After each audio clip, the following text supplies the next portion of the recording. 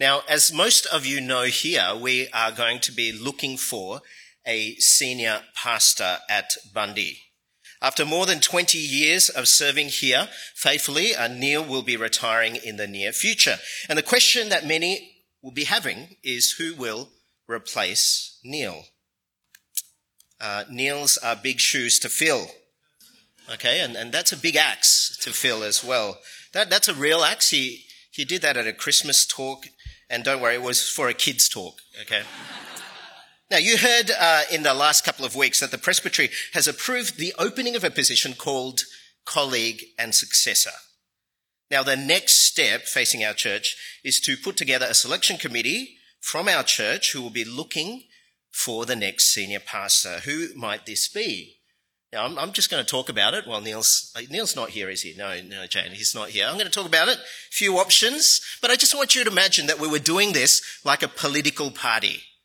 Okay, Neil's retiring and there's going to be a leadership spill. Okay, so here's one option, the assistant pastor, Andy. Now, he's definitely been here for a long time. He's held many different portfolios, maybe too many to do a really good job of any one of them. He's been loyal, second in charge for a long time. In fact, someone who once left the church said to him, "When will you be the senior pastor of Bundy? When will you stop being Peter Costello to Neil's John Howard?" Okay, true story. Someone actually said that. Now, the problem is Andy's not ordained. Amongst other problems, he's not ordained. He can't officially be the senior pastor. Well, then how about the associate pastor, Clinton? Now, he's spent his time developing his experience in a different electorate in the eastern suburbs, and he's also fond of a blonde wig. He's known, he's loved by many, and most importantly, he ticks the ordination box. But there's a dark horse lurking, okay? You've got Andrew, our youth coordinator. Now, he's got significant influence over the younger vote, and he's also begun the process of ordination. Perhaps the unordained pastor, Andy, could maybe influence and manipulate the youth coordinator, maybe to set up a puppet senior pastor. But who are you kidding? I mean, Mr. Incredible is not going to be manipulated, and he once worked as a chef. He knows how to use knives. He'd just as soon get rid of all of us. Maybe it's going to be someone from the outside. And if that's the case, the rest of us maybe, well, we better crunch the numbers, see how much support there is for us in the party.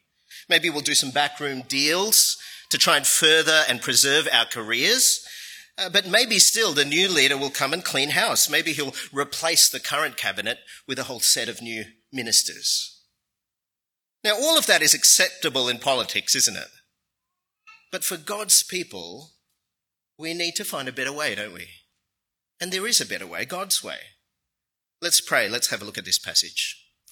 Gracious Father God, please speak through your word by the power of your Spirit, that you would help us to see Christ so clearly, that we would worship him, that we would love, that we would depend on him, and that we might know how to love and serve each other. Please help me to speak your word faithfully, clearly, and with love. In Jesus' name, amen. Today, as we look at this passage, we're going to look at three things. Because of Christ, strive for unity through humility. Because of Christ, strive for unity through humility. Now, the context of what Paul the Apostle is saying here starts earlier in the verses before. Paul wants the Philippian Christians to stand together for the gospel of Christ. And in chapter 1, verse 27, he talks about living a life worthy of Jesus. Now, what does that look like for a group of followers of Jesus? It is to stand united. It is to contend together for the sake of the gospel. And that's in the face of opposition. Now, remember that Paul and the Philippian Christians, they are suffering persecution for the gospel. Paul is writing to them from prison, and his readers have suffered real threat. They are suffering. And we're going to see in coming chapters, there's other threats as well. False teachers, the Judaizers, who were opposing the gospel that Paul had proclaimed to them. Now, there's the very real possibility then that the Philippian Christians are going to crumble under this pressure. And in the face of pressure, every man and woman might jump to whatever suits themselves. They might abandon Christ and just do their own thing. We've already seen in chapter 1 that there's at least one group who are mentioned here, who are preaching the gospel out of false motives, ambition, out of envy towards Paul and rivalry. Now, Paul is writing to his hearers so that they won't do this. He wants them to stand united in the gospel. And that's the context that leads us to chapter 2. The first thing that Paul says, though, is because of Christ. Here's the first point, because of Christ. Verse 1, if then there is any encouragement in Christ, if any consolation of love, if any fellowship with the Spirit, if any affection and mercy. Now, when Paul is saying if then, he's not saying if as though these Philippian Christians have not experienced Christ. He's writing because they have. And because they have, since you then know Christ, then do this. Or if you've already experienced Christ, how could you not live this out? But what Paul is doing here is he's driving them back to Christ. Before he tells them how to relate to one another, they must first know what they have in Jesus. Because of Christ, they have encouragement. A Christian is never alone because they always have Christ alongside them to encourage them, even in trials. Because of Christ, they have the consolation of his love. And that speaks of a comfort that comes when you suffer for Jesus. Because of Christ, you have fellowship of the Spirit. Christians are people who have been united with God because Jesus has given them the gift of his Holy Spirit who works in them and who helps them to love others. Because of Christ, they have experienced affection and mercy from Jesus. They know that through the cross of Christ, Jesus will never turn away those who are ashamed, who are guilty, who are burdened and weary. Instead, Jesus will show us tenderness and compassion. Now, I think one of the most vivid examples for the disciples of this affection, this mercy, was the time when Jesus washed his disciples' feet. This was an act of humble, loving service. And he showed his beloved disciples a glimpse of what he was about to do for them on the cross. He was going to love them to the very end, the end of his life. Now, what is Peter's reaction to this incredible act? Peter refuses to accept it because foot washing is the duty of the lowly servant of a household. Instead, they called Jesus Rabbi, Lord. Jesus is in a position of authority over them. So in Peter's mind, how could it be possible that Jesus would do something beneath him and beneath them? Now, I think it's an understandable reply, isn't it? I mean, if I was in that room, if I was in Peter's shoes, I would have said the same thing. But look at Jesus' reply in verse 8. If I don't wash you, you have no part with me. Now, that's a strong statement, isn't it? What does he mean by this? If I don't wash you, you have no part with me. Now, it's not just about the example, is it? The foot washing, it's not just an example. It's pointing to the cross, and it's pointing to the need for all of us, all of Jesus' followers, to be served by Jesus' sacrifice. Now, unless we are served by Jesus in this way, we have no fellowship with Jesus. Unless our sin is decisively dealt with on the cross, we can have no deep connection to Jesus and we can have no connection to his benefits. Now, Peter struggles to accept this because Peter, I think like us, he's all about bravado, he's all about self-reliance. I can do this in my own strength. Remember what Peter said to Jesus when Jesus predicted that they would abandon him? Even if I have to die with you, I will never disown you, he said. What happened? He denied Jesus 3 times. His own strength didn't make it. You know, when you watch the safety announcement on a plane, they tell you that in the event of an emergency, if the cabin pressure drops, oxygen masks will drop down from above, and the instinctive act of a parent is to do what? Put the mask on your child first. What do they tell you in that announcement? Put it on yourself first. Why? The reason why is that if you don't get oxygen first, you start to lose brain function, and then you're not in a position to help anyone. The Christian life is like that. You cannot serve others without Christ first serving you.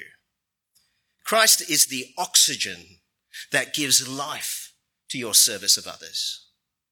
And Peter found out the hard way. Now let me ask you, have you experienced the encouragement, the consoling love, the affection and the mercy of Jesus? Because that is life-giving oxygen, isn't it? It's obvious, but I need to say it. You cannot be a Christian without Christ. Now, you can do some Christian behaviors, but that is not the same thing as knowing, experiencing Christ, drawing from him to respond to others. Now, if you're a believer hearing this, when was the last time that you drew a deep breath from your first love? If it's been a while, treasuring Christ, remembering his gospel, treasuring, being thankful for his gospel comes before everything else. Because in Christ we draw life. He's the source of our service, just as branches draw life from the vine. We must draw from Christ. But that is linked to the second point. Because of Christ, strive for unity. If, in fact, believers have been nourished by Christ, then, verse 2, they are able to make my joy complete by thinking the same way, having the same love, united in spirit, intent on one purpose. Drawing a life-giving breath from Jesus, how could we not want to share the benefits of Jesus with those around us in the body of Christ? Now, followers of Christ, well, we are to strive for unity in thought, in love, in spirit, and in purpose. Why? Because of Christ. Point 1. Now remember, the Christian faith is a team sport. And every member of the team, we contend together for one purpose, the gospel of Christ. Now the analogy that Paul uses in 1 Corinthians is that of a body. 1 Corinthians 12, if one member suffers, all the members suffer. If one member is honoured, all the members rejoice. Now that is very personal for Paul. His joy is tied in with the unity of the Philippians. If they're living out this unity, then he rejoices with them. But if not, Paul will do everything he can to spur them on to live out this unity. Look at chapter 4, verse 2. He mentions 2 women in the Philippian church who are in some sort of disagreement. And he says in verse 2, I urge Euodia and I urge Syntyche to agree in the Lord. Yes, I also ask you, true partner, to help these women who have contended for the gospel at my side. Now notice Paul's not taking one side or the other, but rather he is pleading with these 2 dearly loved sisters in Christ, agree in the Lord. And I take it that Paul mentions them by name because these 2 ladies are active, prominent people in the church. And for Paul, what binds Euodia and Syntyche is much greater. It's the fellowship of Christ. It's much greater than what divides them. And Paul has no problems co-opting others in the church to help these women strive for unity, because Christianity is a team sport. And contending for the gospel is the great cause that binds us together. The American poet Robert Frost wrote a poem called Mending Walls. And in this poem, the speaker of the poem, he meets his neighbour every year, and they meet to rebuild the stone fence or wall that divides their properties. And the speaker wonders out loud to his neighbour if this wall between them is even necessary. My apple trees will never get across and eat the cones under his pines, I tell him. But he only says, good fences make good neighbours. I say, where are the cows? But there are no cows. Before I built a wall, I'd asked to know what I was walling in or walling out. But he says again, good fences make good neighbours. And that's how the poem ends. That's where we get that phrase. I wonder if that's what you believe. Good fences make good neighbours. You know, we're better off keeping each other at an arm's length. Don't get too involved. It's messy. Okay, I respect you're different to me. I'm different to you. Let's do our best to avoid things. Let's keep things at that surface level. You do you, I'll do me. After all, good fences make good neighbours. That's not good enough, is it, for the people of the gospel? Paul gets involved, doesn't he, with Euodia and Syntyche. After all, in God's church, Christ's death has removed the dividing wall of hostility between different groups of people.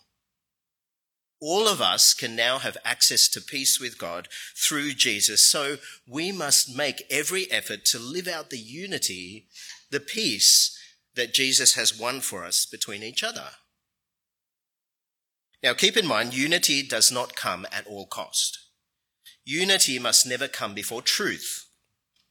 In chapter 3, Paul is going to warn the Philippians against what he calls the dogs, the evil workers, the false teachers known as the Judaizers. That's not unity language, is it? Now, these people claimed to be the real Christians. They insisted to the Philippians that they also had to follow all the requirements of the Old Testament. And Paul told the Philippians and the Galatians, have nothing to do with these false teachers, because their gospel is not the gospel of Christ. Unity must have truth. And unity must not come at the cost of truth in personal relationships in the church. For example, we can't just say to someone who's been abused just to overlook the reality of that person's sin. We can't tell someone to be united to an abuser who is not repentant of that sin. That is not the gospel of Christ either. For God himself, God only forgives repentant sinners. God only reconciles with repentant sinners. Now, if a person repents, we should do everything we can, make every effort to forgive and to reconcile where possible. That is what it looks like to strive for unity. Now, this brings us to the third and final point, through humility. Because of Christ, strive for unity through humility. Verse 3, do nothing out of selfish ambition or conceit, but in humility consider others as more important than yourselves. Everyone should look not to his own interests, but rather to the interests of others. Now, according to the Apostle Paul, the important step to unity is humility. Now, the word for humility in the New Testament simply means lowliness. And in verse 3, Paul explains what humility is not. It's not selfish ambition. It's not vain conceit. It's not arrogance. It's not pride. Humility is not concerned with and consumed by self-importance. Now, in the culture of the day when Paul is writing this, humility was not a virtue that people admired and wanted to have. The Jewish, the Greek, the Roman cultures were all honor-shame cultures, just like some of the cultures you're from. Anything that could increase your family's reputation, your family's honor, well, that was what was valued in the eyes of the society. But anything that brought shame was to be avoided at all costs. And so your status in comparison with others was important. Now, humility then was not something you aspired to be, because humility is about lowliness. In fact, they saw humility as weak, insipid. Now, as we're going to see next week in the next part of Philippians 2, the ultimate display of Christian humility is what? It's the cross of Christ. And for Paul's first hearers, the cross was not about humility, it was about humiliation. To be crucified, naked, scorned, ashamed. That is a dishonorable way to die. That was the ultimate insult, the greatest shame. And you can see how countercultural then Paul is being by urging followers of Christ to practice humility. And humility today, I think, is still very countercultural. But I think it's a bit more complicated than that. I'm going to explain why. In his 2004 book, How to Get Rich, Donald Trump writes, Show me someone without an ego and I'll show you a loser. Having a healthy ego or a high opinion of yourself is a real positive in life. And it seems that Trump has made a huge effort to live this out. He's got no problems cultivating his ego. And sadly, that has come at an expense to those around him. Now, most people, we're turned off by this kind of conceit, this ambitious self-importance. But if you look at the second half of his quote, I actually think most people would agree with him. It's good to have a high opinion of yourself. In fact, I would say that most of what we see in social media is about the obsession with having a high opinion of self. The need to take selfies, to post selfies, to gain likes, to gain follows, the need to gain a sense of worth and validation when people take interest in myself. The need to compare others to see where we sit in the ranking of honour and shame. Now, while we distance ourselves from the arrogance and the hubris of Trump, we're still very, very obsessed with self, aren't we? Self-belief, self-reliance, self-love, and all of this runs against the grain of humility. Now, I said it's complicated because there's a part of our society that still values humility. Take, for example, Hollywood A-lister Keanu Reeves. Best known for The Matrix and the John Wick movie franchises, incredibly successful actor. Now, on the internet, though, Keanu Reeves is the subject of many internet memes because of how different he is compared to most of Hollywood. And what stands out, it appears, is his down-to-earth, relatable humility. There's the sad Keanu meme where he's sitting on a park bench and he's eating a sandwich, looking kind of forlorn like the rest of us. But there's also the subway Keanu who catches the subway like a normal person instead of a private limousine. In fact, he gives up his seat for fellow passengers. Or the time when the paparazzi caught him hanging out with a homeless man. Or the numerous photos of him with female fans who hold him closely and look where his hand is. It's hovering away from their bodies, not touching them.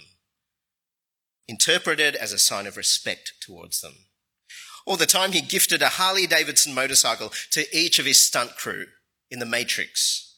Or when he donated large sums of his earnings to cancer research.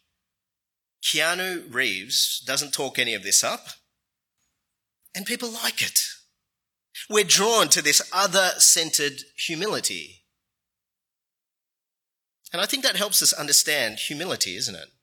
John Dickson, the Christian historian and apologist, he wrote a book on humility, and he describes and defines humility like this: the noble choice to forego your status, deploy your resources, or use your influence for the good of others before yourself.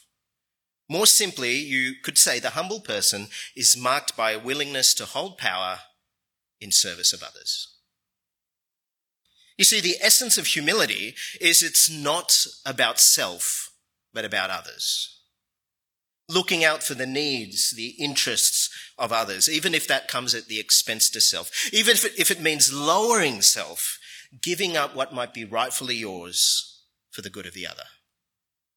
Now, there is a difference between lowering yourself and loathing yourself. Now, some people think humility is to put yourself down, to think less of yourself, almost to humiliate yourself. That's not right. You see, self-promotion occupies a lot of time thinking about self, and so does self-loathing. You're still thinking about yourself a lot, even it's down here. Now, Tim Keller, in his very helpful book, The Freedom of Self-Forgetfulness, points this out. The thing we would remember from meeting a truly gospel humble person is how much they seem to be totally interested in us. Because the essence of gospel humility is not thinking more of myself or thinking less of myself. It is thinking of myself less. And we see this self-forgetfulness in Jesus, don't we? Jesus is completely concerned about the other, not self. And this is from the one who was there before the creation of time, the creation of the universe. This is the one we should bow down and worship. And yet when he spoke to you, it felt like there was no one else in the room except you. Just ask the bleeding woman of Mark 5. Or Jairus and his daughter. Or the crippled man at the pool of Siloam. Or Zacchaeus, the shunned tax collector. Jesus was completely focused on their needs. And when he interacted, he never took anything from anyone, because those interactions were about him giving them something. Humility is at the heart of who Jesus is. In Matthew chapter 11, when Jesus invites all to come to him, Jesus shows us his heart. He says, "For I am gentle and humble in heart." Why is the yoke of Jesus on our shoulders? Why is it easy and light to carry? Because Jesus deploys his resources for our need. Jesus forgoes his status for our benefit. Jesus uses his influence to do what is good for us. And we will see more of that next week. Now, Paul goes on to say in verse 5 of Philippians 2 that the humble-hearted Jesus is the one we must imitate.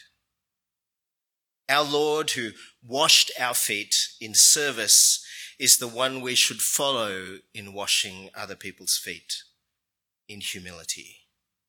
There's nothing that promotes unity better in a church than humility. Imagine a church filled with people who seek the good of the other and not the good of self.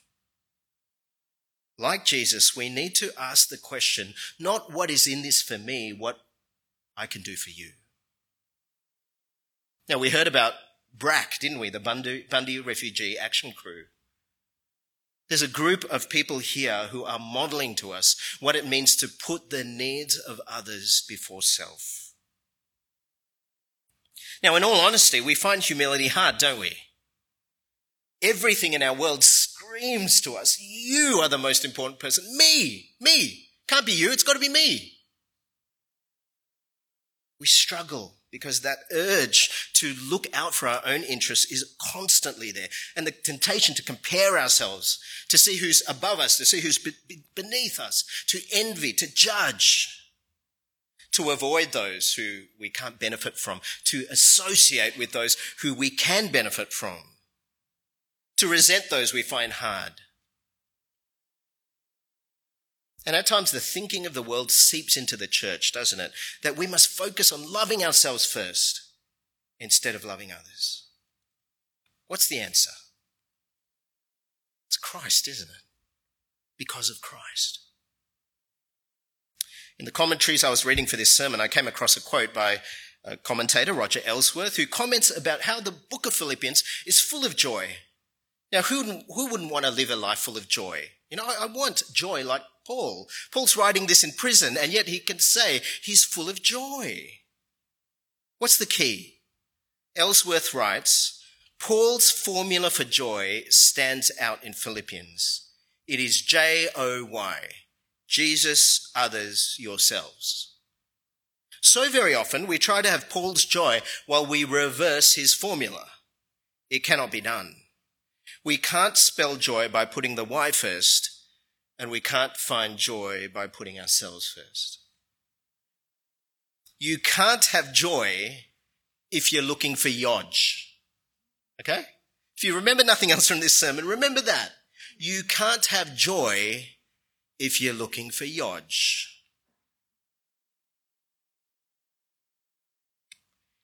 In the months to come, as we search for a new senior pastor, what are we going to be looking for? A passionate biblical preacher, a strong, decisive leader, a visionary with a plan to grow God's kingdom, multi-gifted manager of people who can train, who can delegate. All well, all good. But if he's not humble in heart like Jesus, if he does not draw breath from Jesus, our unity will be shot to pieces. It's just a matter of time. And what will that senior pastor find when he's here in us? As he looks at us, would he find people full of yodge or full of joy? Because of Christ, strive for unity through humility. Let me pray. Gracious Father God, we give you thanks for Jesus. It is so stunning that he had equality with you, gave that up in order to humble himself to death on a cross. Death like a slave. And for this we are thankful, for we know affection and mercy, consoling love, encouragement. Father, please help us to draw breath from Jesus. And help us, once we have, to respond to that same love by striving to live out that unity with each other. Father, you know our hearts. You know we find some people difficult. We avoid some. We're drawn to others. But help us to love like Jesus, to put others before ourselves in humility, to look at his example and say there is nothing we would not do for him. Strengthen us to do that, to live that out. We pray in Jesus' name. Amen.